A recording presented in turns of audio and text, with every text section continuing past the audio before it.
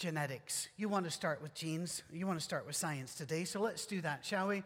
But we'll do it very briefly. There seems to be a gene. We've not yet located the gene, but we know it must be there, that fires shortly after you have children, that makes you say things your parents said. You don't intend to. You swore you never would, but it leaps out. And you look and you say, who said that? And you realize you're alone in the room. One of those things we say often to our children is, remember who you are. And I've heard versions of that, remember whose you are, which is also a well-phrased way to put it. But it all comes down to the same thing. Do not let the crowd, a friend, or a situation make you forget who you are, and what you stand for, and what you believe, and what your value is. The thing which we often, however, fail to recognize is that peer pressure does not go away when you leave your teens. Every age has peer pressure. You might think, well, no, I make my own decisions. Based on what? Well, if we sit around and discuss this at some length, you would tell me the news sources that you listen to, the family sources you listen to, the political sources you listen to, and those are your peers, and that pressure can make us act in certain ways. This, in New Jersey, they asked me, the preacher did, he said, there's a preacher's meeting on Wednesday. Would you come and speak to it? And because I don't really have the fear gene, I said, sure. He said, I just need you to be aware, not everybody here likes you. I told him, that's assumed. I'm all right. That's the way I feel when I walk into my family. Yeah, I'm all right with that. It turned out to be a lovely meeting. It was scheduled for an hour. We went for 4 hours, and it was lovely. But some of them talked about that they were a little afraid to come because of what somebody else might. You see, that was their peer group. By the way, I need to say something about this church with that. One of them said, well, I'd never heard of you. That was a little hurtful. But he said, I never heard of you. So I looked you up online. I went, oh, no. And he said, and it turned my stomach, the hate that had been poured out toward 4th Avenue. He said, I then saw how you guys responded. And even though I don't know you guys, you need to know I love you guys. And he said, I decided I have to be here and meet you. That was because of you, the way we respond. Our peer group here, we want to remember we respond in love. Always. Period. Regardless of what's lobbed over the wall, we don't lob it back. Now, don't feel bad if you're a visitor thinking, what have they done? No, we're really good. And if you don't think we're good, just ask one of my wives. I'm kidding. I'm kidding. I'm kidding. Really, our only offense was to love, and that comes back to bite you sometimes, but that's all right. That's fine. Remember who you are. The first sermon I preached here was not heard by most of the people in the room today, because over half of you have come to this church in the last 3.5 years since I've been here.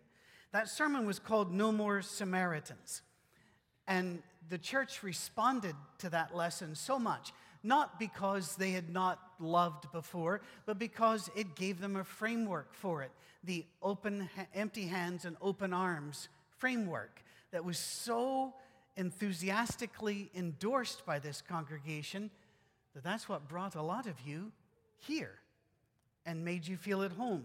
I've already met with a couple of visitors today that said as soon as they walked in the door, they were welcomed like they had finally come home. That's because you have. That's who we are here. The point of the lesson back then was that when we come to Jesus, those that we once viewed as enemies are no longer our enemies. We don't have enemies. To follow Jesus means the more we love Jesus, the more the concept of enemy fades, and the more brothers and sisters comes up in its place. While there are people who might list me, and I'm being very honest here, that might list me on their enemies list, I don't have one. Neither should you. We're all right. We're going to love folk. In the book of Luke, Christ keeps showing us this, but it's in a way that it misses a lot of our American 21st century sensibilities. Luke keeps having Jesus meet people at a table. And back then, you could not meet people at a table unless you considered them your equal, unless you were in full fellowship with them. And so, for example, in Luke chapter 7, we find Jesus in full fellowship with those that are outside the religious mainstream, those that are sinful, and then when Pharisees, the far-right, hard-line conservatives, ask him to come to dinner, he says, sure, and he eats with them. The readers of Luke in the first couple of centuries would have constantly looked at each other and said, wow, we missed that. The Jews had a list, like everybody else, by the way, we're not picking on Jews. The Jews had an unofficial list of enemies, culturally accepted enemies. It's all right to not like this person or this group of people. But Jesus made it very clear that he had no time or respect for those kind of lists. Rather, look at Luke. He meets with the rulers of the synagogue and the Roman soldiers. He meets with the tax collectors like Matthew and Zacchaeus, and also leaders of the Pharisees who preached against them. In each instance, he refused to treat them as his enemy.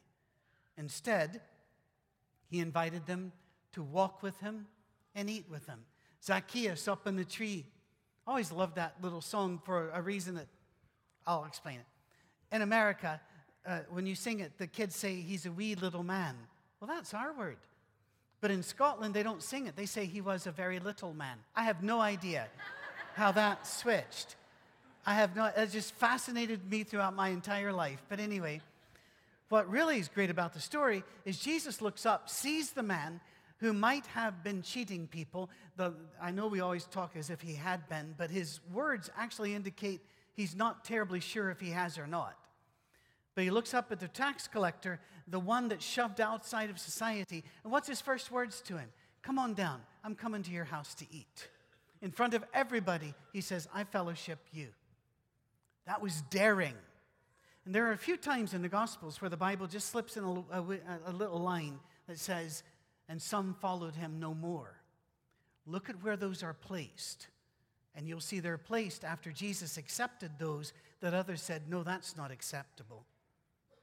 God reminds us in the Transfiguration story that when we're confused or distracted, look at Jesus. When you're not sure how to respond, look at Jesus. And in these confusing political times, and people, these are confusing political times, when we're distracted by media that lives off our fears, please remember this. If the news came on and said, you know, things are going fairly well today, enjoy your time. They couldn't sell product. They couldn't sell their books. They couldn't sell the commercial time. They've got to keep you off balance. And so they do. They give you a skewed view of the world for their own pocketbooks. Focus on Jesus. Look at Jesus. The sermon, No More Samaritans, was based on the story of Jesus entering Samaria to visit the Samaritan woman. I won't go all through it again today. We'll not repeat the sermon. It's up online if you want to go look for it. And by the way, those of you that aren't aware of this, not only are our podcasts all up online, my lessons in Bible classes as well as the sermons, they are up there for free. You can download them. You can listen to them online. I refuse and always have in my life to put a copyright on anything so that you could, I've had preachers tell me before, I really need to admit to you, I've been preaching your sermons. And I said, I stole them from somebody. Just go. Just keep using them. I don't think I stole them, but the point is, it was freely given, freely give. So it's up there. But the sermon was about Samaritans, and Jesus walks into Samaria, which was not done. Decent people did not do that, and you've got to get that in your head. This was religiously offensive. It was culturally offensive. The Samaritans were the enemies of the Jews. The Jews believed it was their duty before God to disapprove of Samaritans to the point where they would not, if a Samaritan were walking in the street, allow their shadow to touch their shadow because that would make them unclean. They called them evil names. They spoke their disapproval aloud because they believed that's what God wanted them to do. So Jesus goes in search of this woman.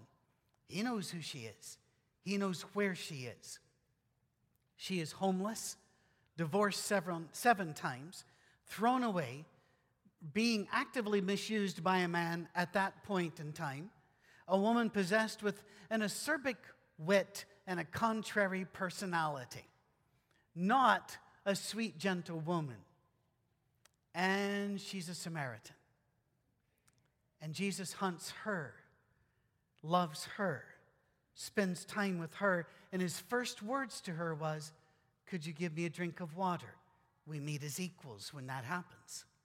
To the Jews, this was shocking. To her, it was shocking. But not only did he talk to her and love her and spend time with her, he spent days with her and her people to the point where even his apostles who did not like this at all had to eat and drink with them, had to become one with the people that they had declared their enemies before.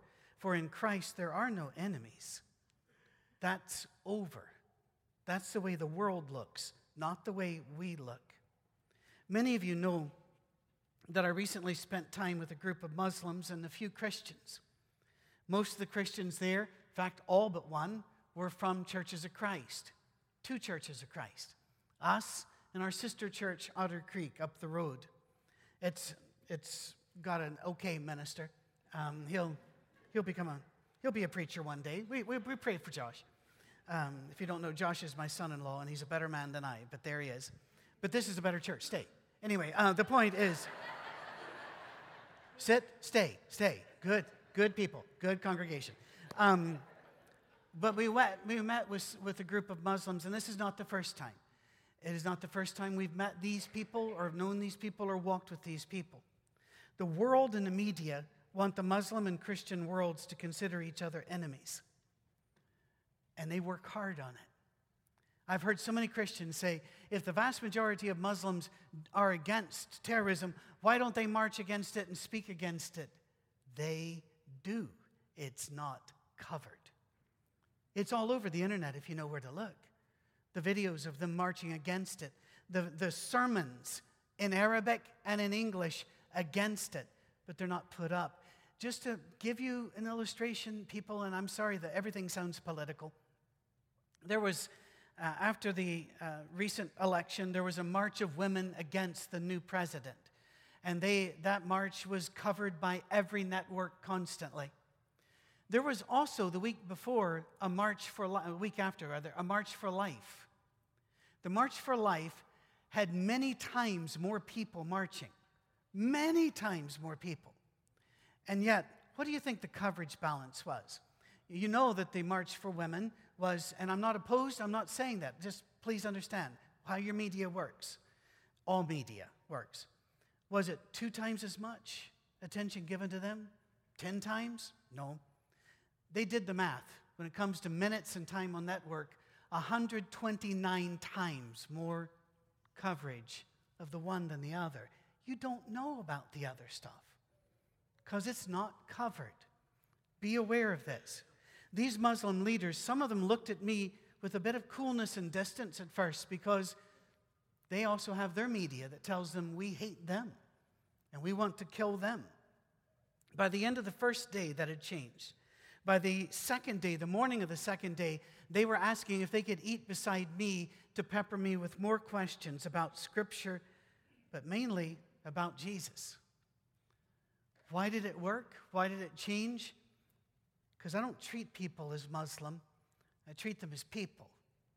I don't treat you as Democrat or Republican, black or white, rich or poor, American or British. No, you're people. What's your name? Who are you? I believe these people are created in the image of God, beloved by my Father, and worth my time and consideration. And I also believe they need Jesus. And I don't think it works if the people of Jesus hide from them. I don't think that's what we've been called to do. They asked me questions, I answered them, and they were amazed. They don't know about our Jesus. They don't know our stories. They don't know what we do. And when we tell them the fear, you could watch the fear fall off the faces. You could watch the body language change to the point where I didn't have any free time. They were constantly around me asking questions. Even the leader of the mosque in Nashville was asking and friendly. And as I said a couple of months ago, I found out he's also a toucher because he kept beside me doing this as he talked to me. And I'm going, because British, we only do that if we're being arrested. And so I want to go back in time to use an illustration. The statement was crafted by our shepherds after months of prayer and study. It was a lot of months, not just one or two. It was concerning our stand on marriage, sex, and membership at 4th Avenue. And they issued a statement here, if you remember, taking great pains to insist that all of those in the LGBTQ community are welcome here. They are welcome to worship with us. They are welcome to join in our charitable works. And they are welcome in our homes, and they are welcome in our hearts. They made it very plain we would tolerate no insult against them, and that we would insist that all members here be kind to them at all times, wherever you see them. That said, the shepherds went on to say that we could not and would not compromise our principles and our belief in Scripture and the Spirit of God. We believe that all sexual activity is to remain within the covenant of marriage, period. And we believe that the covenant of marriage is to be between one man and one woman. So we are welcoming and warm, but that does not mean that we compromise or lay aside our beliefs. Amen, church? That's who we are. So saying we love this group or that group does not mean we are laying aside Scripture. It means we are listening to Scripture when it tells us about empty hands and open arms. The Scripture says in Galatians chapter 5 and verse 6, "For in Christ Jesus neither circumcision nor uncircumcision has any value." Just stop right there, by the way. That was a shocker to them. It doesn't mean much to us. It's what we read quickly to get to the meat of the passage for us. But remember that for 1,000 years, circumcision was everything to them. It was a mark of who was faithful. And now Paul is saying it means nothing. The only thing that counts is faith expressing itself through love. If that's the only thing that counts, let's do that. And then Ephesians 4 and verse 15. Instead, speaking the truth in love, we will grow to become in every respect the mature body of Him who is the head, that is Christ. If ever anybody, even these Muslim friends who are now my friends, says anything that challenges my view of Jesus, they're going to find out my view of Jesus very quickly. That's not negotiable. That has been determined in my life by study and study and study. I am fully convinced. By the way, they know that. Not a one of them has ever tried to woo me away from that. You see, we are not now, nor have we ever been, free to make up our own rules about the universe. God's truth is God's truth. He has given us, quote Scripture, all things that pertain unto life and godliness. And while we have a great amount of freedom in many things, when God speaks, we have to listen and we have to obey. These things are not optional for us. That said, this is not now, and it's never been our church. It is His church. He calls the shots. That's why we keep our ears open to the voice of God at all times. And why your shepherds spend so much time in prayer, so much time in study, so much time reading and thinking and discussing, because they want to hear the voice of God and obey. They never look at this as their church. They look upon you as His people. The bells have just fired off. I must have said something right.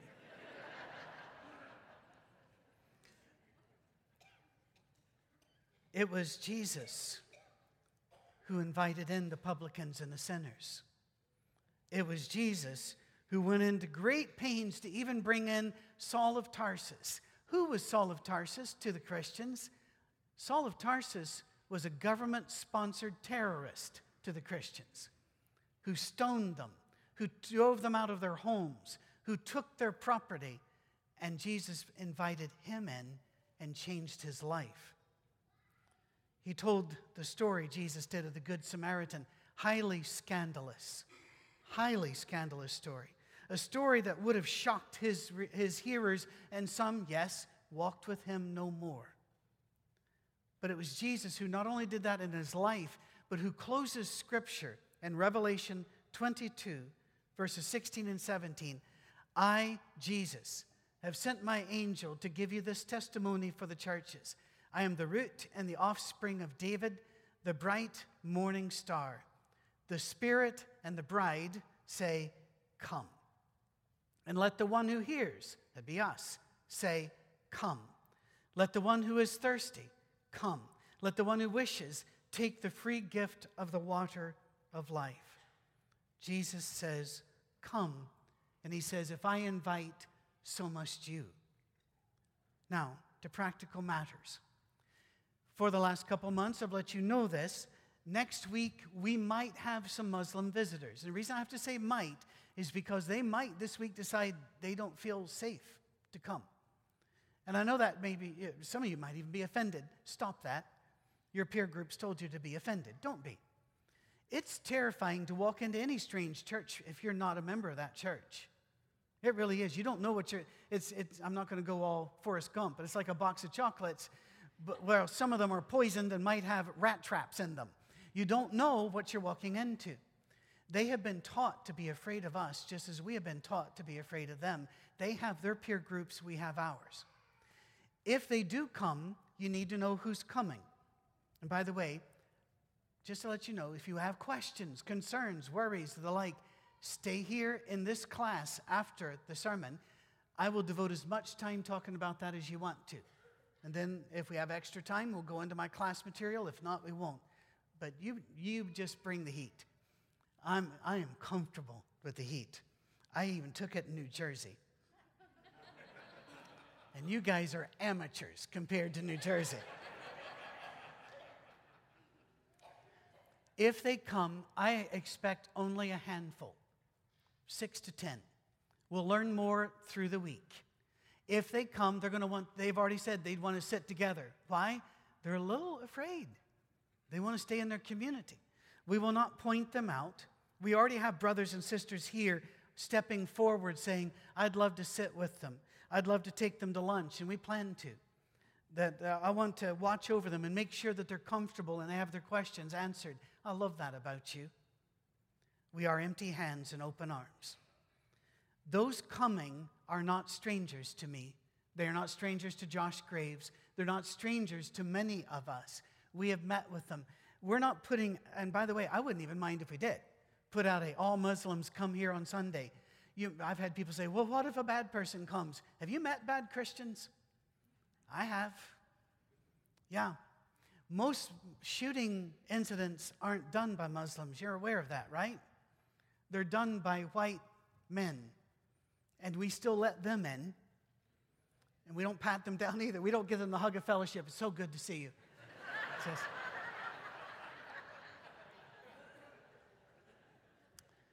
People, life is dangerous. The most dangerous thing you're going to do in your life probably is what you're about to do later today. You're going to get in a car. And yet we still do it. Inviting people is not that dangerous. It really isn't. So, who are they? Almost all of them that we have invited are professionals. They're heart surgeons. They are neurologists. They are scholars in biblical languages. They are religious teachers at Belmont or Vanderbilt. These are not just people. They're people who are searching and have been asking questions about Jesus. They're curious, but they're nervous. Let's make sure they have no reason to be nervous about us.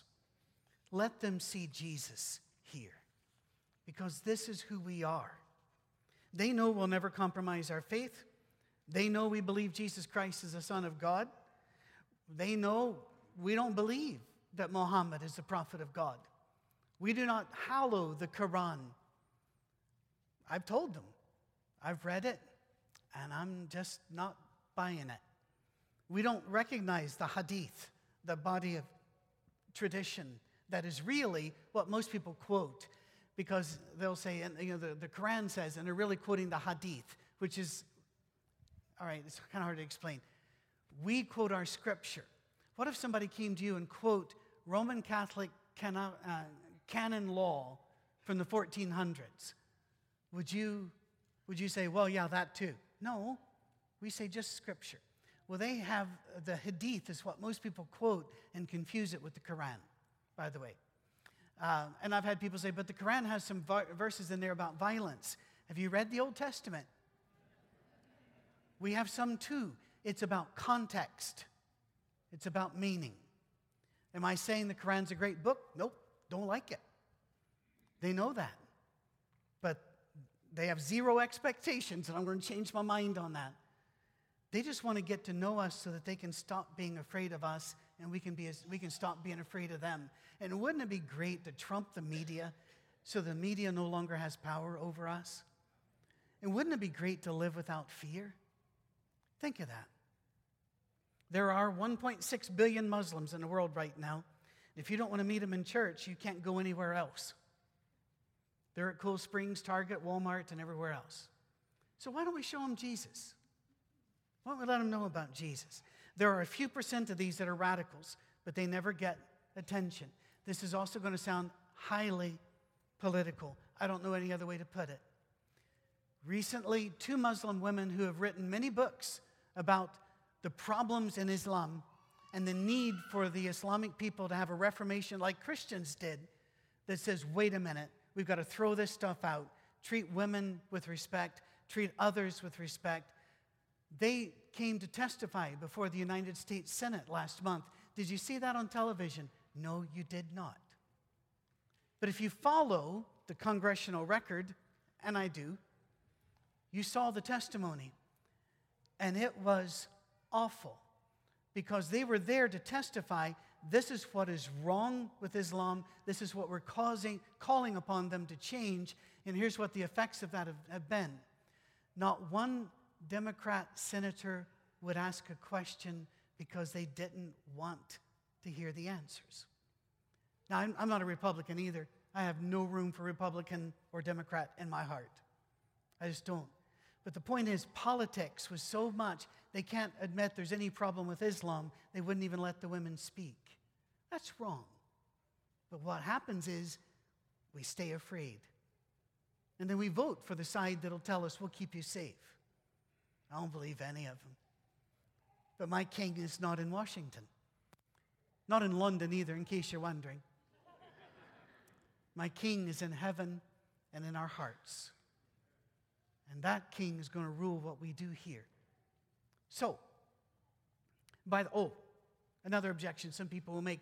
Every survey I've heard, they'll say, shows that 70 or 80% of this nation or that nation's Muslim believes in Sharia law and the like.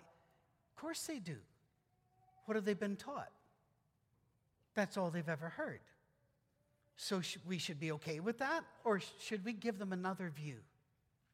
Should we meet with them, become their friends, and say, you might want to rethink this? I've had people say, that's dangerous. It is. If you do that, you will die. And if you don't do that, you will die. Everybody dies. Why are we so afraid of that? 1 out of 1 dies. You're not going to be the exception. I'm not going to be in the hospital one of these days dying of nothing in particular. There are always reasons. So why don't we grow a spine and act like we say we believe? I believe this church does, by the way. I'm not beating anybody here with a stick. Our Lord commands us to welcome and love those that the world would say are our enemies. We have no enemies. We welcome, because the scripture says we were God's enemies, and he welcomed us. And Revelation 22 says, if you heard that, you do the same. These commands are not optional. Neither is love.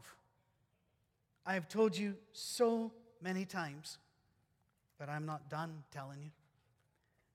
To the Christian, fear is not an option. and love is never optional. Period. I wish that I had the quote. I have searched for it repeatedly. Martin Luther King Jr., and I'm told he actually picked this quote up from somebody else, and maybe that's why I'm having a hard time tracing it, wrote, "If you strike me, I will love you. If you hate me, I will love you. If you knock me down, I will love you. And if you kill me, I will die loving you." That's who I want to be. I want to have that kind of attitude. Because that's what Jesus had on the cross. He said, forgive them. And then he tells us, follow him. And you want to know the people he honors? Well, he gave you a list. Hebrews 11. We'll close with that. And what more shall I say? He's listing his heroes. I do not have time to talk about Gideon, Barak, Samson, Jephthah, about David and Samuel and the prophets who through faith conquered kingdoms, administered justice, gained what was promised, who shut the mouths of lions, quenched the fury of the flames, and escaped the edge of the sword, whose weakness was turned to strength, and became powerful in battle and routed foreign armies. Women received back their dead, raised to life again. There were others who were tortured, refusing to be released so that they might gain an even better resurrection. Some faced jeers and flogging and even chains and imprisonment. They were put to death by stoning. They were sawn in two. They were killed by the sword. They went about in sheepskins and goatskins, destitute, persecuted, and mistreated. The world was not worthy of them. They wandered in deserts and mountains, living in caves and in holes in the ground. These were all commended for their faith, yet none of them received what had been promised, since God had planned something better for us, so that only together with us would they be made perfect. The scripture goes on to say they did all this because they did not love their lives so much as to shrink from the faith. Who do we love? Who do we follow? I know what the answer at Fourth Avenue is. So, even if nobody shows up next week, our arms are still open. And whoever shows up, our arms are still open. Because I have news for you. Sinners are coming next week.